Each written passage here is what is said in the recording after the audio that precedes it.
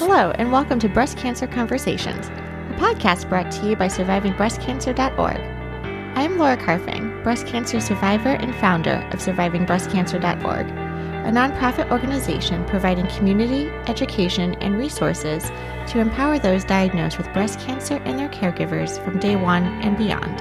I'd like to thank our sponsors for this episode, Citizens.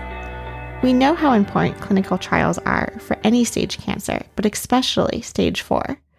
We know how hard it is to find the right one. Your health information is key to unlocking treatment options. That's why we're so happy to tell you about our friends at Citizens. Citizens is a completely free online service that helps you gain access to all of your medical records and now can also help you explore clinical trial options. Curious to know what clinical trials you're eligible for? Join Citizens for free and find out. You can find out more at citizens.com/SBC trials. And I'll link to it in the show notes below. And that's Citizens, spelled CIITIZEN.com/SBC trials. Hey everyone, welcome back. I am so excited, as I am every week, to be speaking with you. I can't believe how much gets accomplished every 7 days and how I have so many updates to always share with you. So it's so great to be hanging out and connecting again today on the podcast. So here is rapid fire quick updates that we have going on over the next couple of weeks that you might want to check out. We have partnered, speaking of Citizens, who's sponsoring this podcast, we have partnered with them and 60 plus other organizations around the world through a movement that we are dubbing Breast Cancer United.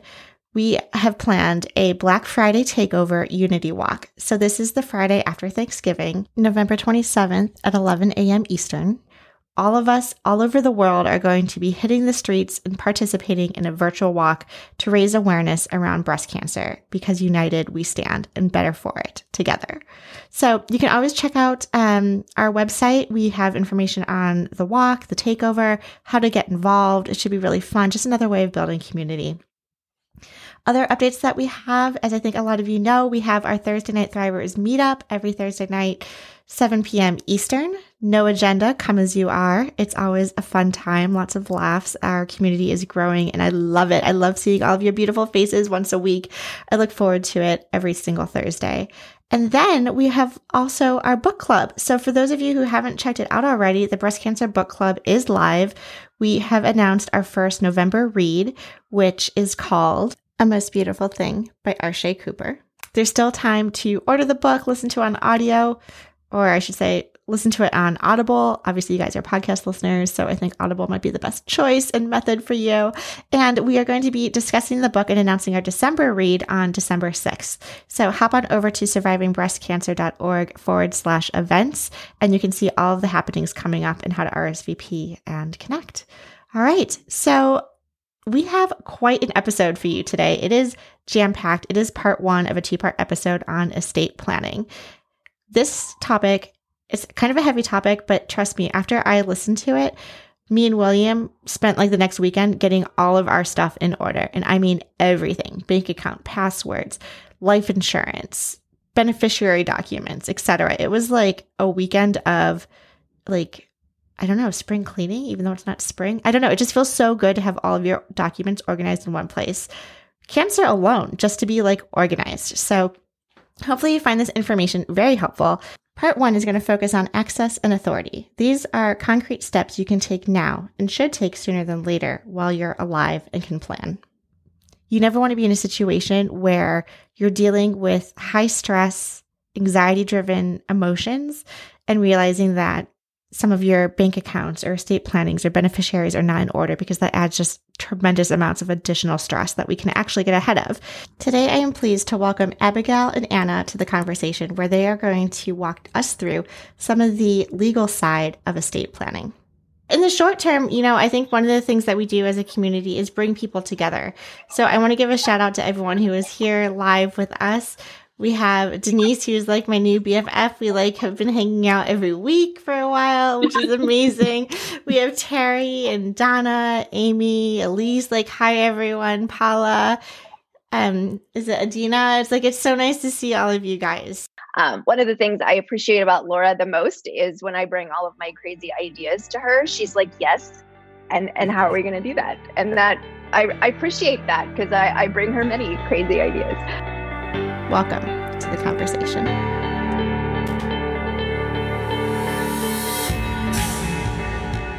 This webinar series, and this is the second in our series, came out of some conversations that Allison Tischler, who's also living with metastatic breast cancer, she and I were having about grief.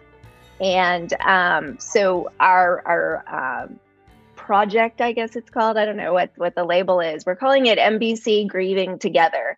And the focus of it is to have these conversations, to talk about the people that we have lost, because I was really struggling with this. How do you grieve somebody that you only have ever known online? How do you grieve for somebody who you feel super close with, but you're not really a part of their life in terms of their day to day, because you only know them through this one piece of your life?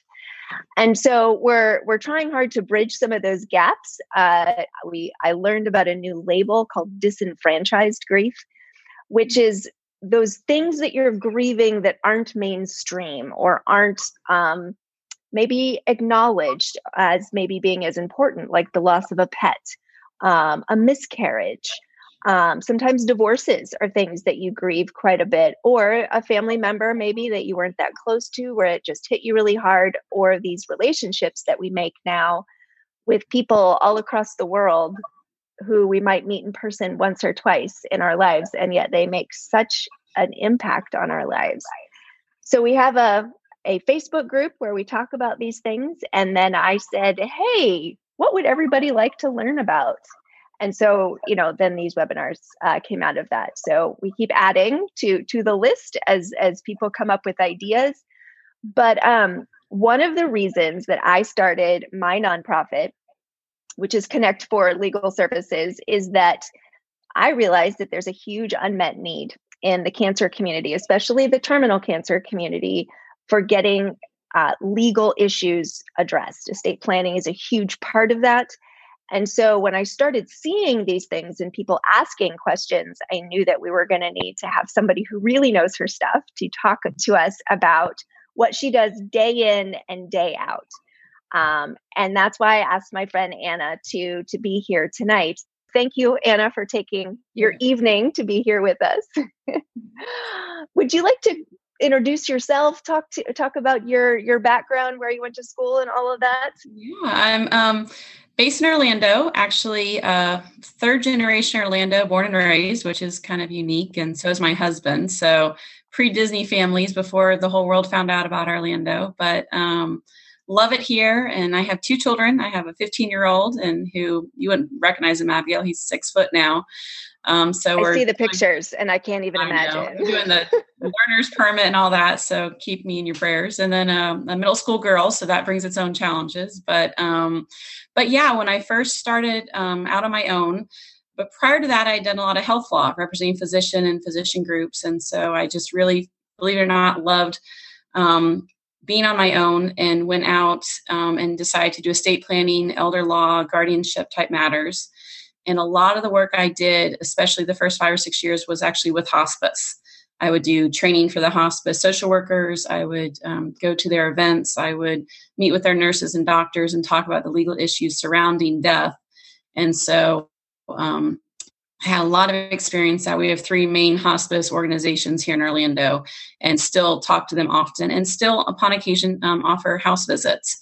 One of the things that happens is people wait too long, and then they cannot physically get to my office. They can't physically get to an attorney's office to get documents done. So we still, I won't say I do as much as I used to. That was a lot, a lot of my time previously, but we've gotten the word out, and the social workers now know we need to bring this issue up much sooner now. So we have a lot more flexibility, because we really get limited when you wait too long, and then we're really into a crisis mode instead of a planning mode. So we certainly want to be in the planning mode. And it is scary. People say it means I have to talk about dying and death and those things, but there's some reassurance and some peace about knowing that those decisions have been made. And instead of dreading them and staying up awake at night, waiting and determining what's going on, you can focus on honestly, more important issues of taking care of yourself and being with your family. And I just truly believe that the last thing you want is to be dealing with a crisis and still having to make those decisions. That's really, really hard. So I hope today will just be more of a jog your thought process, conversations you need to have, why it's important, but know that I can't do individual estate planning, obviously, on a conference call. So just take that for what it's worth. I'm thrilled to be here and want to be as much as support as I can and answer whatever questions I can, but know that each state is different. Florida, in my opinion, is very generous on taxing issues. There are a lot of states that are not as generous as taxing issues. So there are a lot of state-specific tax issues and things that you may need to address outside of, what we talk about tonight. So you took the words right out of my mouth. That whole disclaimer that nothing today is going to be legal advice. Don't take anything that Anna or I are talking about specific to you, but we wanted to talk about some language things, what to call certain things. But at the end of the day, I'll probably say this more than once. Finding somebody local to you is very, very, very important. And that's actually what I do with my nonprofit, is that when people are needing their legal work to be done and they are stage 4, then I have a roster of lawyers all across the country who have agreed to take at least one case every year pro bono for a stage 4 patient. Abigail, that's so wonderful that you have this nonprofit to help people who are metastatic be connected with attorneys. But what if we can't find someone local in our area? I know that there are all of these online services, if you will, like LegalZoom. What do you think about those? Maybe I'll turn to Anna. There are a lot of times people will put things in and it's very heartfelt and it's an emotional situation, but they're not grasping the concept of and the result of the language they're using. In general, they're guaranteed to work in whatever state you're in. But if there's a problem, if you read the fine print, all they'll do is give you your money back. Well, at that point, you've either already died, you're too far gone to redraft documents. And oftentimes, in my opinion, you're better off just not even having a document than dealing with an online form you just buy and fill in yourself. Because there's a lot of a domino effect that it's hard to explain that could come into play based on what you've done. Kind of that phrase, you can't unring a bell, especially when dealing with real estate. If you file a deed thinking you just pulled it online, and especially people like to use quitclaim deeds because it looks so simple, there's major tax consequences that can have a domino effect with that we can't undo because you've already created that transaction. In general, and this will kind of be our highlight for our conversation tonight, it's about access and it's about authority. It's really, those are the two words I'll use over and over again, is access and authority. Most people think when they go to estate planning, it's straight to what happens when I die. There's a lot that's going to happen beforehand, and especially with the medical matters that you all are dealing with, healthcare surrogates, HIPAA release, financial, insurance. Honestly, after someone passes, except for minor children, it's just stuff. It's money, it's stuff. I don't mean to simplify it that much, but it really is, except for minor children. Before you die, your care, the access and authority to take care of you when you can't take care of yourself, in my opinion, is even more important, because that's quality of life. That's being able to get you the care you need, have the money to support it, get to the insurance, all of those things. So don't take that part for granted. One thing you absolutely have to have, this is federal, is somebody who has the ability to talk to your doctors, even as husband and wife or adult children. Federal law restricts access to medical records, and you've all heard of HIPAA. Yes, you can go to your primary care doctor and sign their form, but that's for that office. When you go to a specialist office or you go to a hospital, everyone's got their own forms. Through estate planning with your state laws, you can set up a proxy or a healthcare surrogate as to who that person will be, and giving them authority to talk to your doctors and letting the doctors share that medical records and information. That's extremely important. Again, that's the access to your records and the authority to talk to the doctors. I'm sure, as I hear over and over, but I know my daughter will be there for me. Yes, absolutely she'll be there, but give her the authority and the access to do what's needed. That's really what estate planning is all about, is giving somebody the authority and the access. We really are getting further and further away from a family unit to being individuals, even spouses, children, and adults. As you all probably know, people who have completely separate finances within a marriage. There's a lot of separation now. So there's no assumption that just because this is your daughter, your mother, your father, your spouse, that they will have access unless you say and put in writing that person has access and authority. So you have to keep that in mind. Don't assume they will have the ability to do what you need them to do if you haven't put it in writing and given them that authority to do so. So the healthcare surrogate, is that a person who's making decisions on your behalf or simply having access to your medical records? Primarily making decisions on your behalf. But if they don't have the access, it's going to be really hard to make the decisions. So in an emergency situation, states will often have a default of a proxy, like your spouse, to make decisions, your next of kin. But that doesn't give them access to your records. So, emergency room, department, you're brought in by an ambulance, got to make those immediate decisions. Yes, you probably can make those decisions depending on your state law. What I'm more concerned about is the rehab after, the coordinating with specialists, the whatever facility you need to go to.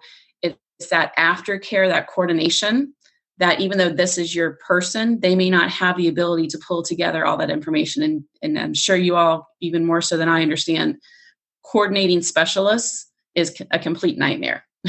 So if you can't even talk to them, that's going to make that process even harder. So giving somebody the authority and the access, authority to talk to them and the access to get the records is very important. Outside of your doctor's office is important, getting that authorization. Just because you have it at the hospital and at this doctor and that doctor, you don't know who else is going to be brought into that circle. So having a overreaching, broad authority to talk to any facility and any provider is really important. Because most of the forms that you would see, say, at a hospital, I think we were talking earlier, when I've had surgeries, they're always like, here, sign this form. Who do you want access? That sort of thing. But all of that expires, right? The moment you leave the hospital, it's only good for that one admission or that one procedure. I remember when I was going through my own surgery, also, I had to assign who that proxy was. And it was actually kind of a contentious moment of, is it my spouse? Is it my partner? Is it my family? Is it my sibling? Like trying to navigate that dynamic in and of itself, where you're managing a cancer diagnosis in your own surgery, let alone the family dynamics of who's going to be signing these papers and who you want to allow to have access. And that same thought, Laura, you've got so many other things going on to then have to navigate everyone else's feelings should not be something you're concerned about at that point. You love your family and they're all there for you, but you shouldn't have to navigate all those at that point. And I get asked a lot, who should be your healthcare surrogate? Typically default it's your spouse, if not your spouse, your adult children. But I often have clients that come in and they choose to override that. And you can't. They say, listen, I adore my spouse or I adore my mother or whoever it is, but they're not going to be good in this situation. They will not handle the stress of the situation well. And that's okay, because you have to look at someone who is able to be level-headed, who can take in all the information. They don't have to be a medical professional. They don't have to be a nurse or a doctor or anything, but can take in the information and gather that information, share it with the family if you want them to make those decisions, but be able to manage that process. And sometimes your next of kin is not someone who can do that. I say, if you're laying on that gurney in the hospital bed and you can't speak and they're talking about you, who do you want talking? Who is that person going to be? And at that point, you cannot think about hurting mom's feelings or your husband's feelings or your wife's feelings. It's got to be who is going to be calm in that moment and be able to intake that information. Because when we're stressed, we tend to, our brain can't process everything that's coming at us. Mm-hmm. And you've got to have someone that can process that information. So for a healthcare surrogate, obviously picking temperament and that sort of thing, usually they've got to be an adult though, right? It can't be a minor. Absolutely. Over 18. Okay. I'm not a huge fan of someone in their 20s. There's a lot of development still going on there, but over 18 is the law. Someone that's a little more mature than their 20s typically, but sometimes that is the best person. You have to make those decisions, but definitely without a doubt over 18. Mm-hmm. And for a healthcare surrogate document, that document's not going to say you're allowed to share this information with mom, but not dad. Would that be a separate conversation in terms of how you would want the information to flow? Well, all you're listing on that document is who the doctor may provide that information to. Unfortunately, if you do have person A listed and person A decides to take it all and share with person B, that's beyond the doctor's authority to manage that, so that's difficult. You have to trust that individual with the information they're going to have. You have to realize yourself how sensitive you are to your privacy in that situation and how sensitive they will be to keeping that privacy. So the document will say, doctor, you may share with person A, but what person A does with that is going to be a little beyond the control of the document. All right. So healthcare surrogate is one of those documents that you need before death, right? Something that it's kind of a living, breathing document to a certain extent. How do you change it? You can amend it. It really goes to how much you've shared it. So if you've told person A, hey, you're my person, and if something happens and then later you choose to change that, they have to be notified that you've revoked those privileges. And that is done in writing, and you have to tell them. So it is a difficult conversation. It doesn't mean it can't happen, but you have to be aware of how far you've spread that information. Personally, I believe to share expectations and why you've made the decision you've made. And you need to know that that's for your best interest, even if it's not what everyone else would have chosen. You have to make what's your decision for your care and what you need. There's a phrase called durable. That means it withstands your incompetency. In other words, that person continues to have authority even if you're incapacitated. And that's when you really need the documents. That's when you need that person to step in. Keep in mind, what we're discussing right now is your care while you're alive. We will get to the after death part. We're talking about taking care of you, the person right now, if you can't take care of yourself.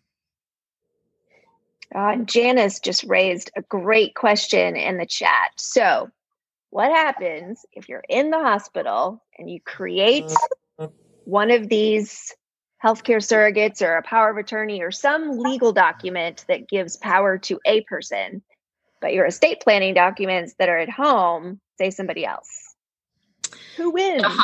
The hospital is going to honor the document, the form you signed at their hospital, because in short, their attorneys have drafted it. They like the language, and it was part of their packet. The hospital form is only good for that one procedure, one hospital admission. So what if the person who had the previous power of attorney or healthcare surrogate document comes in, hey, I have this. Then if it has a HIPAA release, they still have access to your records. And if there is a dispute between them and the hospital feels necessary, they will take it to a judge and ask the judge to decide. But the hospital will certainly honor their own form. It will not be nullified because you had an outside document. So it is important to have everything in concert, everything together and on the same page, because you really don't want that to happen. If you're planning to make a permanent change, signing the hospital form is not going to accomplish that. You're going to have to go through the process of voiding your previous document and letting them know that you've made other decisions. So other than a healthcare surrogate, what are some of the other advanced directives that you recommend people consider? Yeah, so still talking about healthcare. We'll switch to finance in a minute, but still talking about healthcare, and Abigail just said it directly. They're called advanced directives.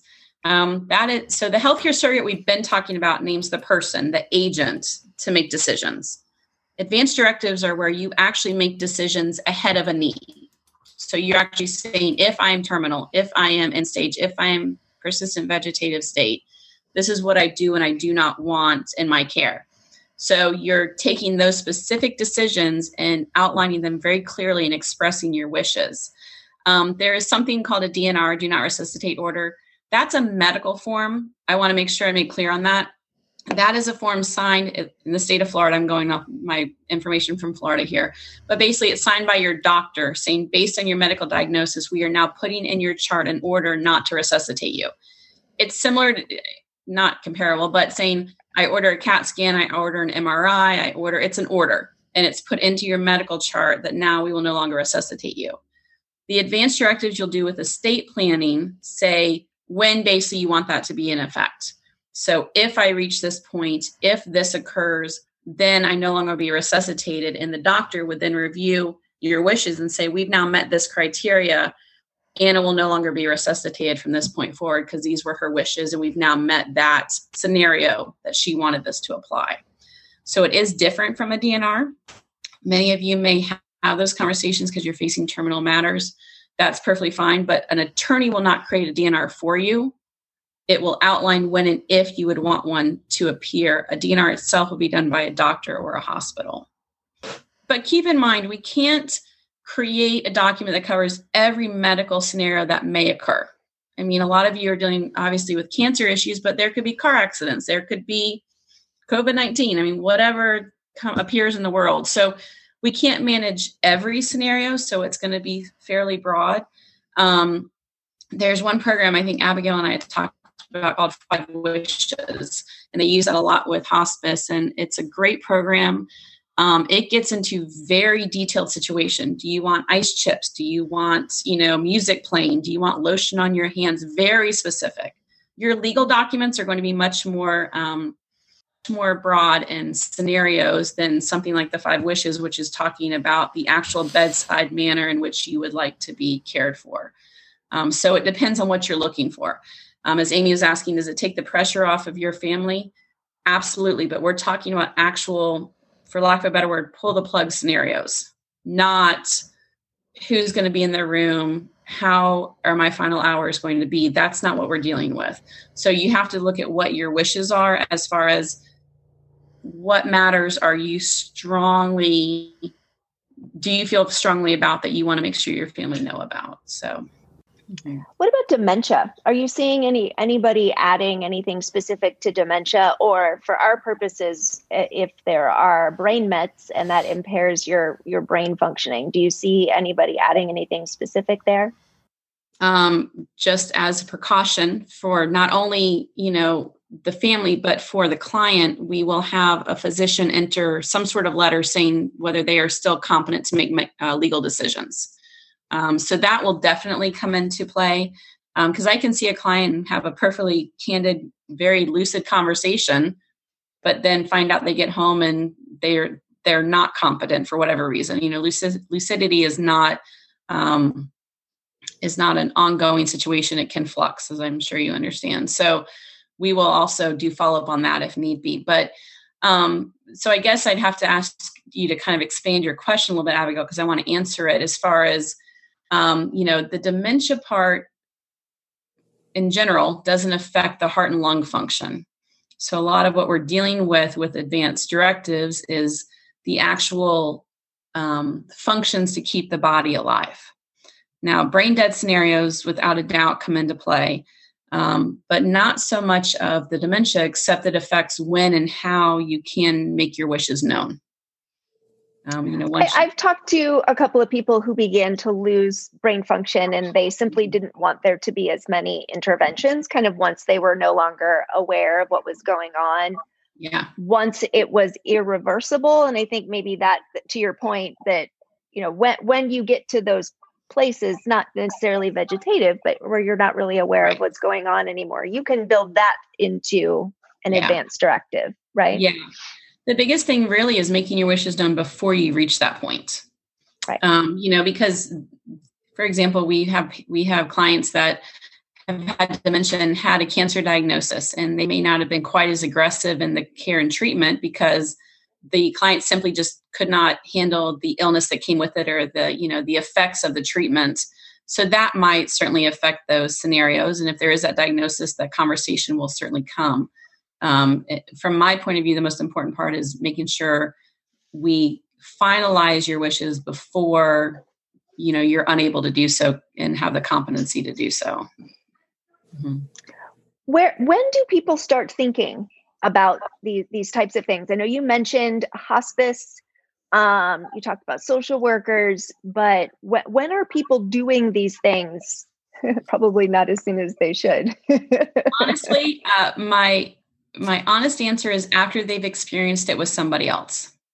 When they've had a parent die, they've had a sibling die, they've seen someone close to them pass and it left a huge estate mess, or there was constant chaos with the medical providers as to who to talk to and who was in charge. And then we've had a lot more recently employers that are willing to help cover the cost for estate planning because they want to make sure their employees are set for whatever reason. They want to make sure that the HR department is lined up with their estate planning. And so that's been an interesting twist lately, is having a lot more employers that are, trying to connect their employees with estate planning. I'm definitely hearing the message sooner than later. But how do we even get started? What's step number one?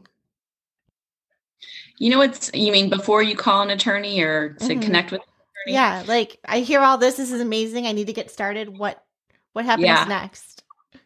Honestly, the first step is to make sure you know what you have and where it is. I am constantly shocked. And now, granted, I do this day in and day out. So I know, and my poor husband, God bless him, if something ever happened to me, but I know exactly where everything is. And it's amazing to me how many people forget they had a 401k at a previous employer. They don't know who has their life insurance. I have spouses that have no clue the bank that holds their mortgage. And typically the conversation is, I'm 99% sure. Okay, well, if you're not sure and you don't have it all gathered and organized in one spot, guaranteed if something happens to you, your family is not going to know. There you go. This is a great tool. You can get it on Amazon. It literally is called I'm Dead, Now What? And it has a tab for everything: personal, medical, dependents, documents, financial, business, everything. Yeah.